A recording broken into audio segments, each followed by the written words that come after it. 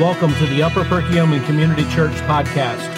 Join us on Sundays at 258 Main Street, East Greenville, Pennsylvania.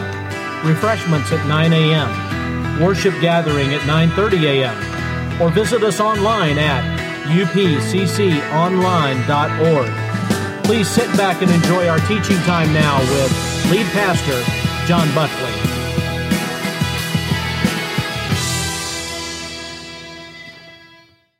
Our Bible reading this morning will be in 1 Samuel chapter 23, and it's in page 313 of the Pew Bible, if you're reading out of the Pew Bible.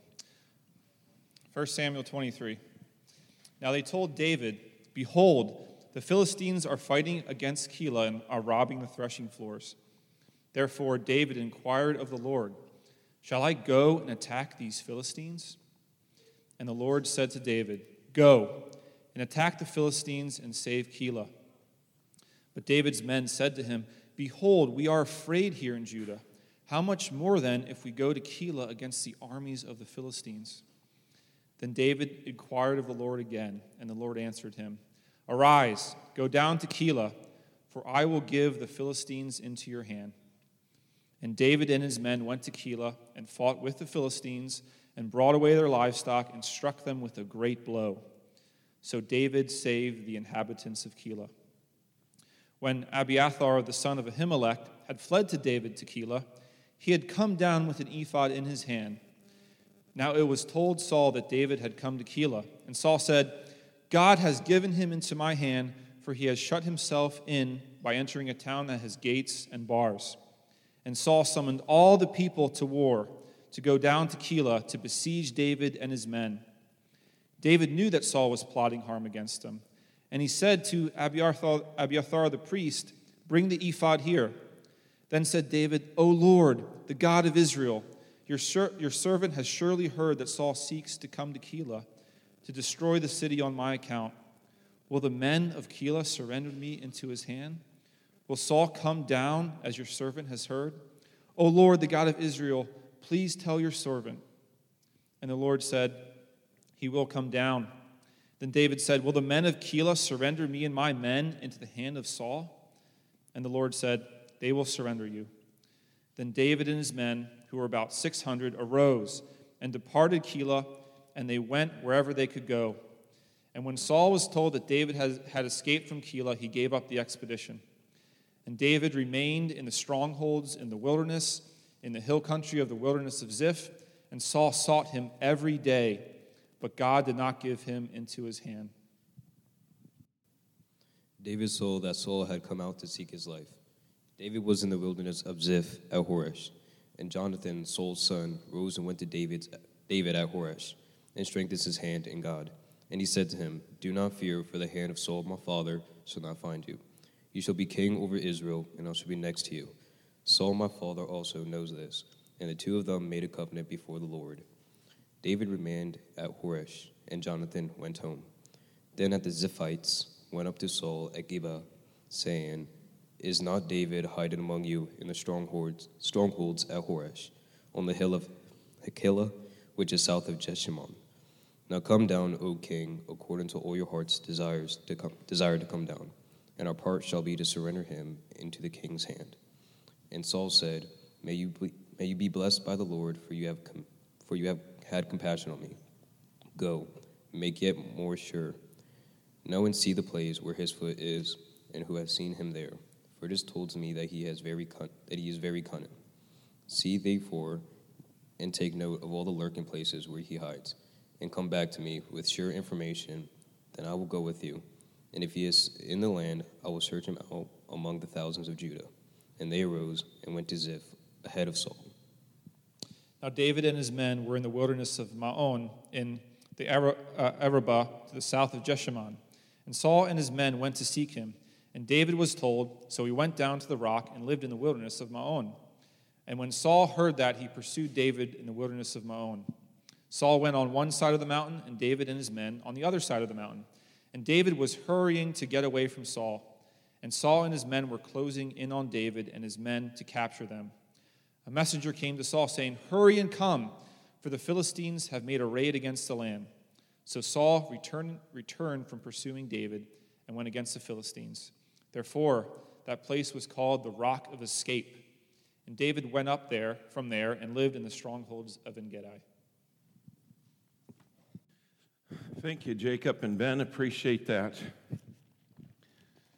You got the picture of the story of what's taking place. If you were here last Sunday, we wrapped up chapter 22, and we were dealing with seeing the repercussions of the choices that were made. We focused especially on the hardness of Saul's heart. Today, as I've been studying this passage, I'm always amazed how God has these principles that kind of hit us right between the eyes. And I hope that as we go into the message today, that it will do the same thing to you as it's been doing to me this week. I've entitled today's message, Which Road Will You Take? Which road will you take? You see, we're all presented with choices in life. How do we choose which way we will go? Now, there's big choices in life and there's small choices in life. The small choices in life that we all deal with at some level, or all of us deal with at every level, is we'll start out in the morning deciding what clothes you want to wear. Now, I realize for some of you, you think that's a really big choice, but honestly, it's a small one in the light of things. For some of you, the choice of how to pick out what pair of shoes can be a big choice, but really should be a small choice. We go into the bathroom, and the choices we made about the deodorant we use. Am I going to take a shower? Am I going to brush my teeth, which I strongly encourage everyone to make? Those are smaller choices, but they all have repercussions of some sort. But then you have the big choices in life. What car are you going to buy, as far as how much money you can invest in a car or in a house? Am I going to go to college or vo-tech training or something else? What relationships am I going to invest in? And I do believe those are big choices that we have. Where am I going to move to? What kind of job am I going to take? These ones that hang over us, the ones that oftentimes will prompt us to have discussions with other people as we navigate through those. Big choices and small choices. And I found this, that small choices lead to big choices, and big choices affect the direction of our life. Small choices lead to big choices, and big choices affect the directions of our life. So don't think a lot of times that this isn't going to matter, and that's why it's so important to try to ask ourselves the question, what the choices that I make, what influences that? Now, if you go down the street here, Main Street, actually this way, down Main Street here, or as is in Pennsylvania, every road here has at least 2 or 3 names. Also Highway 29, there's probably another one, but if you go down here and hit the Dunkin' Donuts, and you take a right at the Dunkin' Donuts, and you keep going to your right, and you keep going straight after that, you will end up in the Gilbertsville area. That's what's going to happen. If you come to that same intersection and you take a left, you're going to end up in the Quakertown area. Now, if you take a left hoping to get to Gilbertsville, you're never going to get there. I don't care how winding Pennsylvania roads are, you're not going to end up in the Gilbertsville area. You're going to hit Quakertown, and vice versa. When you head over to Gilbertsville thinking you're going to go to Quakertown on Highway 663, you're not going to do that because it doesn't end up that way. And in our lives, we oftentimes do that, where we come to these choices, these forks in the road, that we have to make decisions about which way we're going to go. And when we get there, when we make those choices, we have to realize that those choices are going to lead us to destinations that we might not fully realize when we first take that decision. When we first started the church here, right before, I was a pastor at Faith in Sellersville, and so I lived in Telford at the time, and I would get up. I didn't really have to think about the route that I took when I went to church, which was also my job. So I'd get up and I would just get there. And then we started the church, and I had started coming up here. We hadn't moved up here. I still was in Telford. You don't know how many times I'm driving my car thinking about something, and I'm pulling into Faith's driveway there going, I am not supposed to be here. I'm supposed to be way over there. This did not work out right. I've driven lots of times, and I'll pull into a place, and I'll go, wait a minute, I needed to go do this first. Or I leave somewhere going, I got to drop this letter in the post office box, and before you know it, I'm at Walmart. I'm nowhere near the post office anymore going, why didn't I stop? And as we go through life, a lot of times we make those knee-jerk, but it's because we, along the way, have made destination determinations and paths to get there and don't think anymore what it takes to actually get there. And oftentimes in life, the thing that's bigger, if I get to Walmart and haven't mailed my envelope, it's not a big deal. I can go back and do that. If I start to head the wrong direction and that takes me another 10 or 15 minutes, well, then you turn around and you do that. But in life, although we can backtrack where we've gone, there are repercussions for the decisions that we make and the directions that we go in and the places that we end up at. And Saul and David, over and over and over and over again, are showing us, be aware of what influences the roads that you take.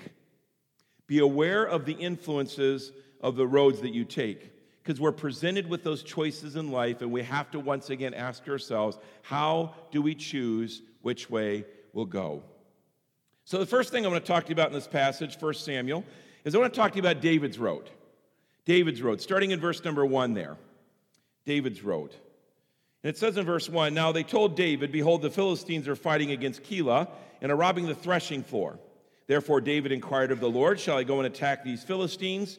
And the Lord said to David, go and attack the Philistines and save Keilah." So now if you remember what had happened, if you go all the way to the first part of chapter 22, the last place that we saw David, he was in these forests of Herath. I'm probably not saying the names correctly. And if you want to do a cool study, we're going to hear lots of names that you probably don't recognize of locations. It's pretty easy to find maps, and if you want to kind of track what's going on and the terrain, it's quite an interesting journey. I'm also going to give you a couple Psalms today that tie into the passage that we're not going to have time to unpack. So I encourage you, take note of that when we hit those areas, and take some time to dig in even some more personally on this passage today. David, we know, is on the run. We know that David's got to have been affected to some degree as Abiathar just showed up, knowing that because of things that he had done, there was a whole town that had been wiped out. He lied to a priest. Saul didn't believe the priest when he spoke the truth, and Saul had the whole section of priests, 85 of them killed, and all their families. Tragic, tragic story that we went over last week. So you got to get into David's head a little bit and think where he's at. Remember, not too long ago, David was reacting in fear. He lied. He went to the Philistine nation, which he hated because they were his enemies. They even recognized him. He had to act like a crazy man. He bounced off that, and we saw at the end of chapter 22 that he got his bearings again and his faith in Christ and our faith in God and started moving forward in the direction that he should. But I think it's interesting that as you look at this passage here, that you see what his immediate responses are when choices come up to face him and he has to take directions on what road he'll go on. Now, the first thing we see here in verse number 1 that we've gone across is that we see that David chooses after seeking God first. David chooses after seeking God first. Now, I find it interesting that Saul was the king, and this town of Keilah had been attacked. And Keilah was in still the province of Judah, but it was probably about 6 miles away, which doesn't sound far with cars, but you got to realize a couple factors. David, number 1, is a fugitive. David's got about 600 men with him at this point to fight. Saul, you're going to find out in chapter 24, we know that just the elite part of Saul's army was 3,000. So we don't know exactly how many that he had, but we know that the army of Israel was much bigger than David's ragtag band of guys. And yet, when the people were in distress, you don't hear them going to seek out Saul. You see them finding and looking for David. Now remember, these people had to have heard by now what happened to all the priests that David had lied to and their families. They had to have heard the stories about David acting like a crazy man already. They knew that, and yet they still chose to go and to seek out David. Why is that? You know, I think it's this way, and it's a good thing for us to remember. We should keep in front of us that we define people's lives by their years and not by their days. Define people's lives by their years and not by their days. I know I've said this before. I don't know how you remember this, but remember when maybe they still have them out. I just haven't seen them. The shows where they had like the nannies come in and help like families that had unruly children. I'm being nice by saying unruly, by the way. And so these people would let them put cameras in their house. That's lunatic on itself, because I know me, and I know that there's times I do not want to be have a camera on me because of the way I act. So they bring these cameras in the house, and it's no wonder that you see these families who are already stressed out at their worst with these photo shots. And we have to be careful in this digital age that we don't define people by their worst moments. Because we've all, and we will continue to have those kinds of moments. Times when people really drop the ball. They really hurt. They really blow it. And by the way, there's repercussions to those choices. I'm not saying we just wash our hands and pretend like it didn't happen. But I think it's important that the people in our life that we're going to go to in times of trouble are the ones that we've watched their years, not just their days. So when the people of Keilah were in trouble, they knew the instability of Saul, so who did they go to get help from? A guy that they knew cared about them. A guy that they knew loved God. A guy that they knew had a proven track record. And so they went to him to help save them. I think that's very interesting. But remember, David is a fugitive. And although it's flattering as it is to have somebody come and go, hey, please save us. Who doesn't want to be the knight in shining armor to rescue the damsel in distress and save the day? But David was a fugitive. And I love what David did. He didn't let just his kind of heart lead him. He went right to the Lord. He sought what God would want him to do. Again, we see there in verse 2, therefore David inquired of the Lord, shall I go and attack these Philistines? We need to make sure that if we're going to end up in the right destination, that we need to make a choice to seek after God in the little things, which lead to the big things, which impact the directions of our life.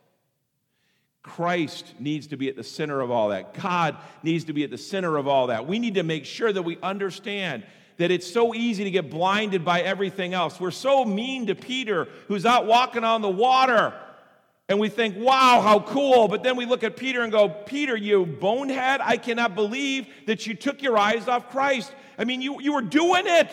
You were walking on water. But before we're too harsh, what if you started feeling the wind from the storms? What if you started feeling the spray from the waves? What if you started looking around a little bit going, I'm doing something that you aren't supposed to be able to do? And he sunk. And I love Christ. As soon as Peter starts sinking, Jesus reaches down immediately and pulls him up. And he's always there for us, folks. He's always there for us. And we need to realize in life it's very easy to get distracted with the challenges of our life, the pains of our life, the difficulties of our life, the hardships of our life, the sin that other people do that affect our lives, the choices other people make that affect us. Folks, in everything that we do, we need to make sure that we're seeking God first. And I have way too many people that come to my office after the fact and go, I wish I would have. Well, let's go there first. Let's get those folks around us that God's placed there to pray with us first. Let's get in the Word first. Let's tap into the Spirit of God first. And David chooses to seek God first, we see there in verses 1 and 2. What does God say? We see the last part of verse 2. And the Lord said to David, go and attack the Philistines and save Keilah. Now, is there any misunderstanding on what that sentence says? David, go and save the folks from Keilah. Anybody that's a parent here has the same question when you say to your child, go and pick up your shoes and put them in the closet, and 20 minutes later, shoes are still there. Or maybe they've been moved even into a more obviously inconsiderate position. Or one shoe is there and the other one we have no idea where it's at. Or they aren't my shoes, so when you asked me, I just assumed you didn't mean me because they weren't my shoes anyways. Again, if you're a parent, you've experienced some level of that. And God says to David something that I think all of us would go, what does that verse mean? Let's get to the Hebrew of it. You know what it means? Go and save the people in Keilah. Very black and white. But what does verse 3 say then? It says this, but David's men said to him, behold, we're afraid here in Judah, how much more then if we go to Keilah against the armies of the Philistines? Now they'd follow David. Remember, we're not talking cream of the crop guys. If you remember back, these are people that had debt that was too much. They were distressed. They were depleted. They were discouraged. These are people that were kind of not the ones you'd pick as your number 1, 2, and 3 choices on your kickball team. But they'd been growing. But they did what many of us do. They saw the fear. David, we're fugitives. David, we're safe right now because we're under the radar. If we go there, word's going to get out, and people are going to know where we're at. You know what that means, David? Saul's going to gun for us. So why don't we just stay here? Now, David didn't get discouraged and go, are you kidding me? You knuckleheads, just follow me. He just immediately, you know what he did? And I love this. David chose to seek God when he was unsure of what to do. My guys are saying don't go, and they got some really good arguments. But God told me to go. But the guys said don't go. But God told me to go. What do I do? I love it. He just went back to God again. And we see in verse number 4 there. Then David inquired of the Lord again, and the Lord answered him, arise, go to Keilah, for I will give the Philistines into your hand. Now there's a difference now. Not just go there and fight them. Now God even gives them an extra affirmation. You go, and I'm going to give you the victory. You're going to beat them. You're going to beat them. Whenever we're unsure, whenever we're not thinking clearly because of lots of things, it could be grief, it could be discouragement, it could be anger, it could be lots of things. When we're not sure, again, well, I already went to God. Go again. Be affirmed, especially remember back the decisions that you make, they have repercussions on the destination that you reach. And you got to realize this may sound good in my pain, in my frustration, in my anger, or whatever. Frequently that ends up in a really bad spot, and all of a sudden you're in downtown Quakertown going, where is Gilbertsville? And we wonder how we get there in our spiritual life. So David chose to seek God when he was unsure. Then we see as we continue on there in chapter 23, and I love this. So what happens? I know this is going to shock you all. Read verse 5. You're going to blow your mind now what it says here.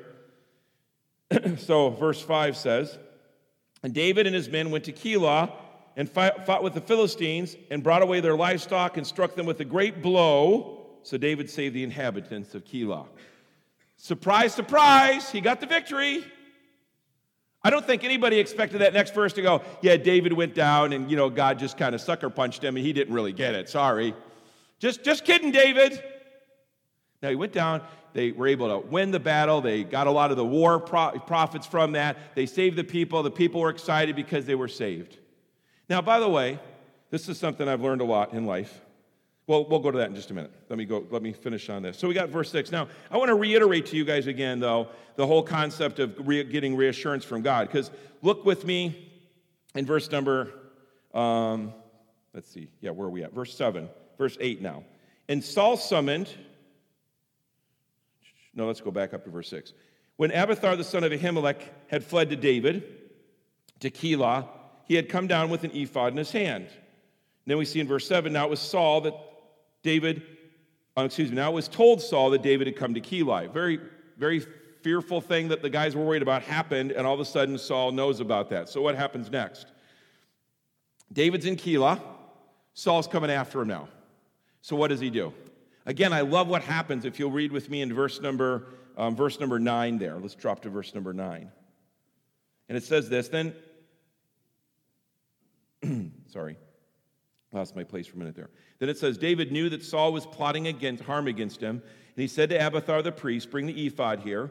And David said, O Lord, the God of Israel, your servant has surely heard that Saul seeks to come to Keilah to destroy the city on my account.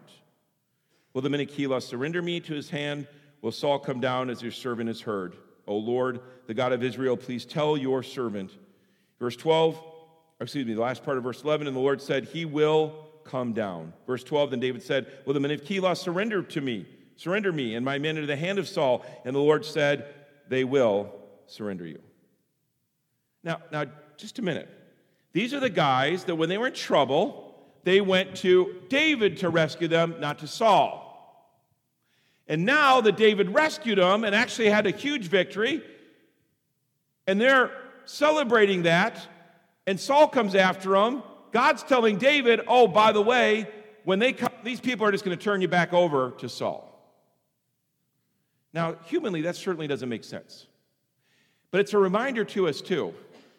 We may very well be let down and harmed by the people that we suspected from the least.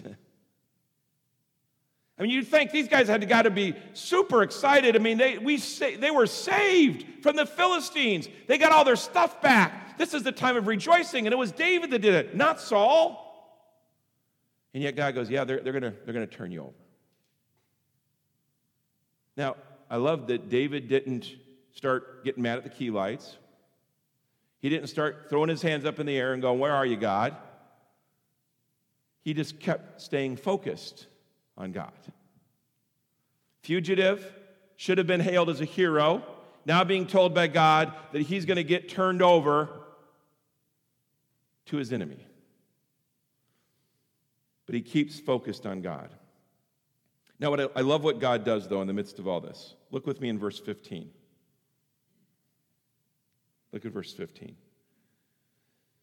And the Bible says this in verse 15. I love the way God cares about us. David saw that Saul had come out to seek his life. And David was in the wilderness of Ziph. So you see he's where his concern's at. What's going to happen? What's going to happen to me? How am I going to be affected by this? Am I going to be torn apart? Do I have to keep running my whole life? But then he says this. David was in the wilderness, verse 16, and Jonathan, Saul's son, rose and went to David at Horesh and strengthened his hand in God. I always find this, too, that David saw God send him a comforter. When you choose the paths that will lead you in the direction that God wants you to, and you hit those times when you're not sure if the sun's going to come up tomorrow. When you hit those times when you wake up in the middle of the night and you're wondering if you'll actually make it to daybreak. When your burden seems so big that you feel literally, physically like you're being crushed. I tell people from some of the difficulties I've been in that I feel like there's this darkness that's about this far away and I'm just waiting for it to engulf me. I love the fact that God gives us lots of things to remedy that. And we live in the New Testament era, so we have the entire Word of God. You heard Brian pray through one of the Psalms. There's so many encouraging, comforting, strengthening Psalms. And then God gives us as New Testament believers the Spirit of God that lives in us to encourage us and to comfort us. But he also gives us the people of God. And God knew who David needed to hear from. And so he sent Jonathan. Now, sometimes from most unlikely places, you'll get encouragement. Years ago, my wife and I lost a daughter. She lived about an hour in between my oldest son and my daughter. She was born in between the two of them. And that was a very, very, very difficult time. And I remember at the funeral that there was people that weren't there that I was surprised weren't there, and there were people that were there that I was surprised were there. I had an old friend from high school show up. I was shocked. And then there was other people I thought would be there that they wouldn't. And that day, as you go through that thing, those situations, I said, man, thank you, Lord, for these people that are here. And then the scriptures that the pastor, when he got done, I loved it. He gave me the sheet with all the scriptures they used. And I still have that in my office today that I go back to. And I love that his word and that God directed that pastor with just the right words that to this day, when I hit those times of discouragement, that they're there. And I love that God knows when we need that word of encouragement from him. Sometimes we need to hear it physically. Sometimes a text is huge. Sometimes it's a phone call or an email or a poem somebody gives me or a verse they share. But he gives you those comforters. And when we go and make the choices to take the road that David took, you see that he sought God. You see that when times rattled his world and he wasn't sure what to do, after he'd already sought God, he went back to God again. And then along the way, God always sent those encouragers to help give him that guidance along the way. God desires for you and I to know what to do and what not to do. He's not trying to have us paralyzed in life. So let's look at Saul's road for a minute before we wrap up our message. If you'll go back with me to verse number 6, Paul enters this chapter starting in verse 6, and it says when verse 7, and it says this in verse 7, I was told Saul that David had come to Keilah, and Saul said, God has given him into my hand, for he has shut himself in by entering a town that has gates and bars. And Saul summoned all the people to war to go down to Keilah to besiege David and his men. So again, we end chapter 22. Saul still hasn't learned anything. His heart is hardened. He is paranoid on all these situations. And rather than govern the nation that God has asked him to govern, he's completely and totally focused on the annihilation of David. One little guy that he wants to take out of the picture. And we see, as the fear was of the men that followed David, as soon as word got to them that they went to Keilah, I love the way Saul was blinded, because Saul chose by assuming rather than seeking. Saul said, oh, God must have given him to him because he's in the city and he's not going to be able to get out of it, and we're going to attack him, and we got him this time. I finally got him this time. And you're going to hear that over and over again from Saul. I finally got him. I finally got him. I finally got him. I finally got him. You'd think at some point that Saul would realize this isn't what God wants you to do. But he was too hardened. Hey, we got him this time. And I think it's amazing how we can try to spiritualize situations and determinations without seeking God's word or seeking counsel, and we'll make decisions, and somehow we have to fit it into a box to say, and this is what God wants. He tries to justify his actions. He doesn't even seem to pass through his mind. Just think for just a second in Saul. Why is David in Keilah? Because he's rescuing part of the people that you were put over to govern them for God. He went out and saved them from the Philistines, and what are you doing? You're going to destroy the guy that just rescued your people? You see that his thinking wasn't right, and he justified his actions and distorted God's plan and said, I'm going to get him this time because God has given him over to me.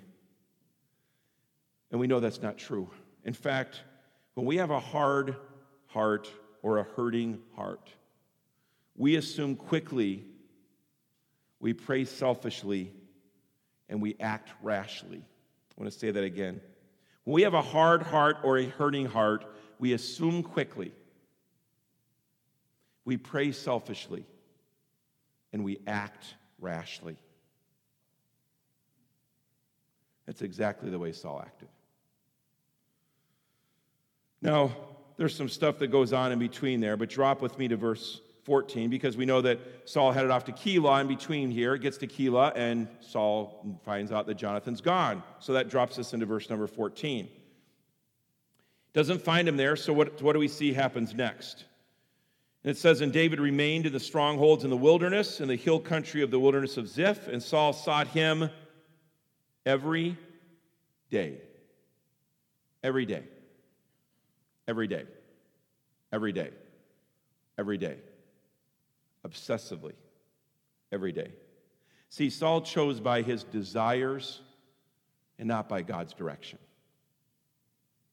Saul forgot everything he was supposed to do in order to do what he wanted to do.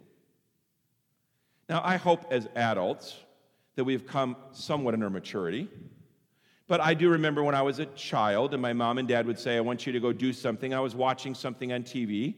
By the way, this was before DVRs, so you couldn't pause something there. We did have VHS players, yes. But you wanted to watch the whole show. They had commercials. Some of you don't even know what a commercial is, but they had these commercials that stop, which those were the opportune times for parents to give chores to their children, by the way.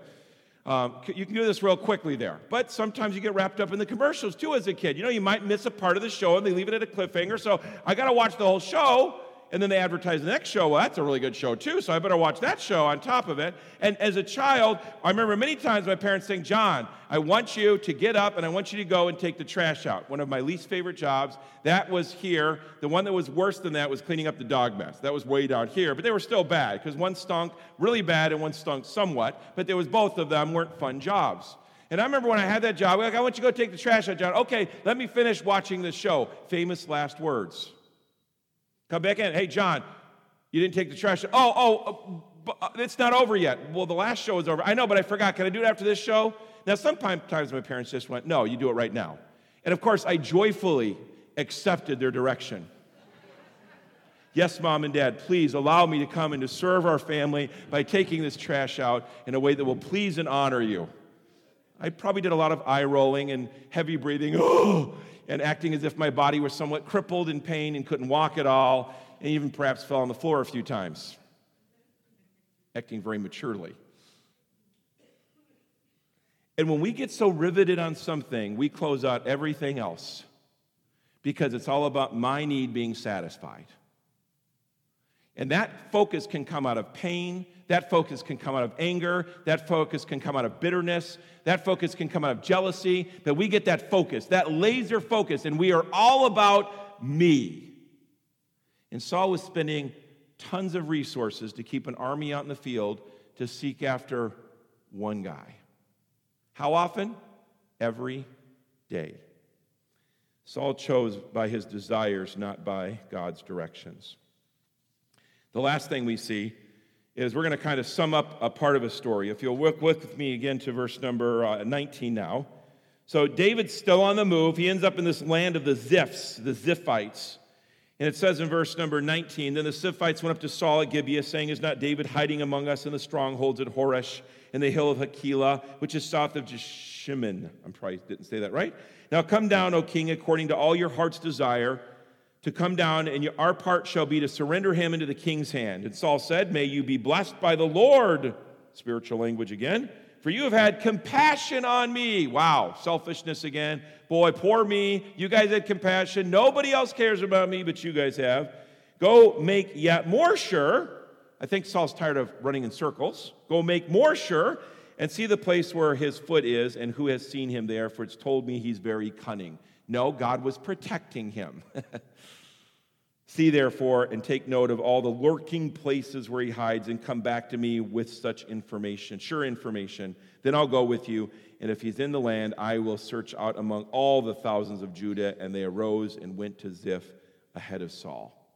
See, I think one other thing you're going to find on the road that Saul went on is Saul chose to poison rather than to protect. Saul chose to poison rather than protect. Now, he didn't purposefully go, we don't hear this at least, that he went to the Ziphites and said, yeah, you guys, David's really, really bad, and tried to vilify him, but his actions poisoned the people to David. I need to get this guy. I need to take care of this guy. I need to vanquish this guy. And he poisoned the people who should have instead have been producing crops in the field or herding their flocks or praising God in the tabernacle and doing all these productive things. Instead, Saul's poisoning them and trying to get them to go out and to have that same hatred for David and to spend their time and energy and effort to look at every nook and cranny to make sure they can nail down exactly where Saul was at.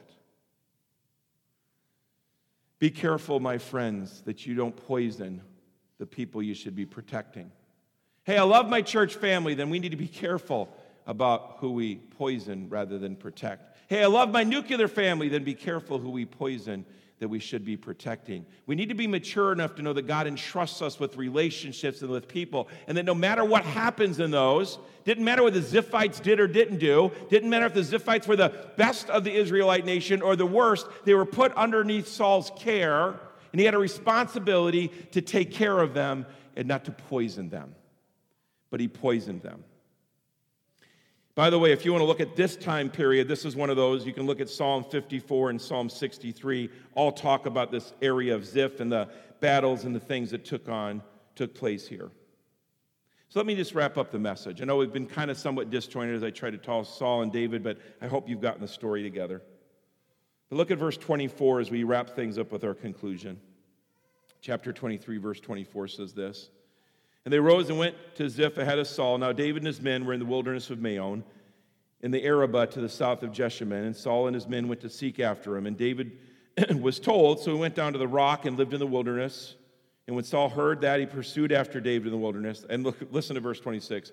Saul went on one side of the mountain, and David and his men on the other side of the mountain. and they just went around in a circle. Some commentators say that it was actually just a big hill, which would make it even funnier, by the way, and also show you even greater how God could protect that man that he cared for so dearly. And then God steps in right at what we would consider the most pivotal time. And it says here in verse number 27, a messenger came to Saul saying, "Hurry and come, for the Philistines have made a raid against the land." And Saul returned from pursuing after David and went against the Philistines. Therefore, that place was called the Rock of Escape. The Rock of Escape. You know, I don't think we oftentimes do what we can to mark down the memorials in our life where we've seen God at work, to remind us when we're in those discouraging times. David's now sitting here, and you'll see this often in David. He called this place the Rock of Escape. They got away. Everything looked really bad. There was no going around this. At some point, Saul was going to get smart enough to send his troops in two ways, and he was going to pincer them in there. But God said, "I'm going to give you a breather, David." So David doesn't once go, "Wow, we did it. We outsmarted Saul. We are so good. We got the better spy system than they do. They were really scared because we got some really tough-looking guys." No, David says there's a rock of escape. This is how God saved us. It's how God saved us. And I realize, folks, life can be very, very difficult. Being a Christian does not insulate us from the pain of a sinful world in which we live. It does not insulate us from the pain that can happen even amongst the body of believers. It does not insulate us from the pain that can happen in our own nuclear families. But we take little choices that lead to big choices that put us on a direction to end up in a destination. Now, praise God that He's gracious and merciful and forgiving. Am I? Am I? Or do I think that person went down that path, there is no coming back? Aren't you glad that God doesn't feel that same way? Because we all would have been cut off long ago. And I love the fact that God restores, but there's repercussions. And Saul could have repented and come back, and God have restored him. And we're going to find as this continues on, that's not quite what happens. If you choose David's road, there is no promise of ease. There is no protection from hurt. There's no pardon from heartache. But there is a promise of His presence. And in the middle of the night, when nobody's around, when you feel the most betrayed, when you don't think there's one person you can pick up the phone and call, God is there. His Spirit, for those of you that are Christians, is in your life. His Word sits close by, electronically or in a paper copy to snatch up. There are praise songs you can quickly click on. There is a promise of His constant presence. There is protection from the devil. 1 John 4:4 boldly says, "Greater is He who is in me than he who is in the world. I can," Philippians 4, "do all things through Christ who gives me strength." The devil one day, folks, will bow before God and say, "You are Lord," and he will be done. And we do get pardon from condemnation. David escaped over and over again. And folks, if we have a relationship with Christ, we have been pardoned from condemnation. So Lord, in my pain and in my hurt, give me a large capacity for grace and mercy on others to forgive and restore the way God does with me. And you know what I loved about David is, you're going to see this as we go along in the rest of 1 Samuel. Every time Saul came to a point where he seemingly was broken, David immediately wanted restoration of his relationship with Saul. Are you kidding me? Why? Because not David was great, but his God was. But if you choose Saul's road, there's a promise of short-sightedness, wounded bystanders, and a fruitless journey. Pretty bleak. It is. So David chose God, and Saul chose self. Now, who are we going to choose? Which direction are we going to go? God desperately wants you to come towards him. If you're here and you've never come to a point where you've acknowledged that you need Christ to wash away your sins and to save you, I encourage you, make that decision today, and you will choose a road that will lead to eternal destination of joy and contentment and praise. Christian, as you go on your life, some of us are on a path that's going to lead us to being cut off from God and others, and bitterness and hatred and heartache. And by the way, sometimes that path looks so appealing. Remember Lot, when the choice was given and Abraham said, Lot, you choose first? Lot didn't acknowledge God. Lot looked and he saw with his eyes, and he desired with his heart, and he chose with his emotions and his flesh, and his family was destroyed as a result of it. But boy, that place looked a whole lot better than the other direction did initially. Are we going to choose God, or are we going to choose self? And by the way, even Christians can choose self over God. Let's pray.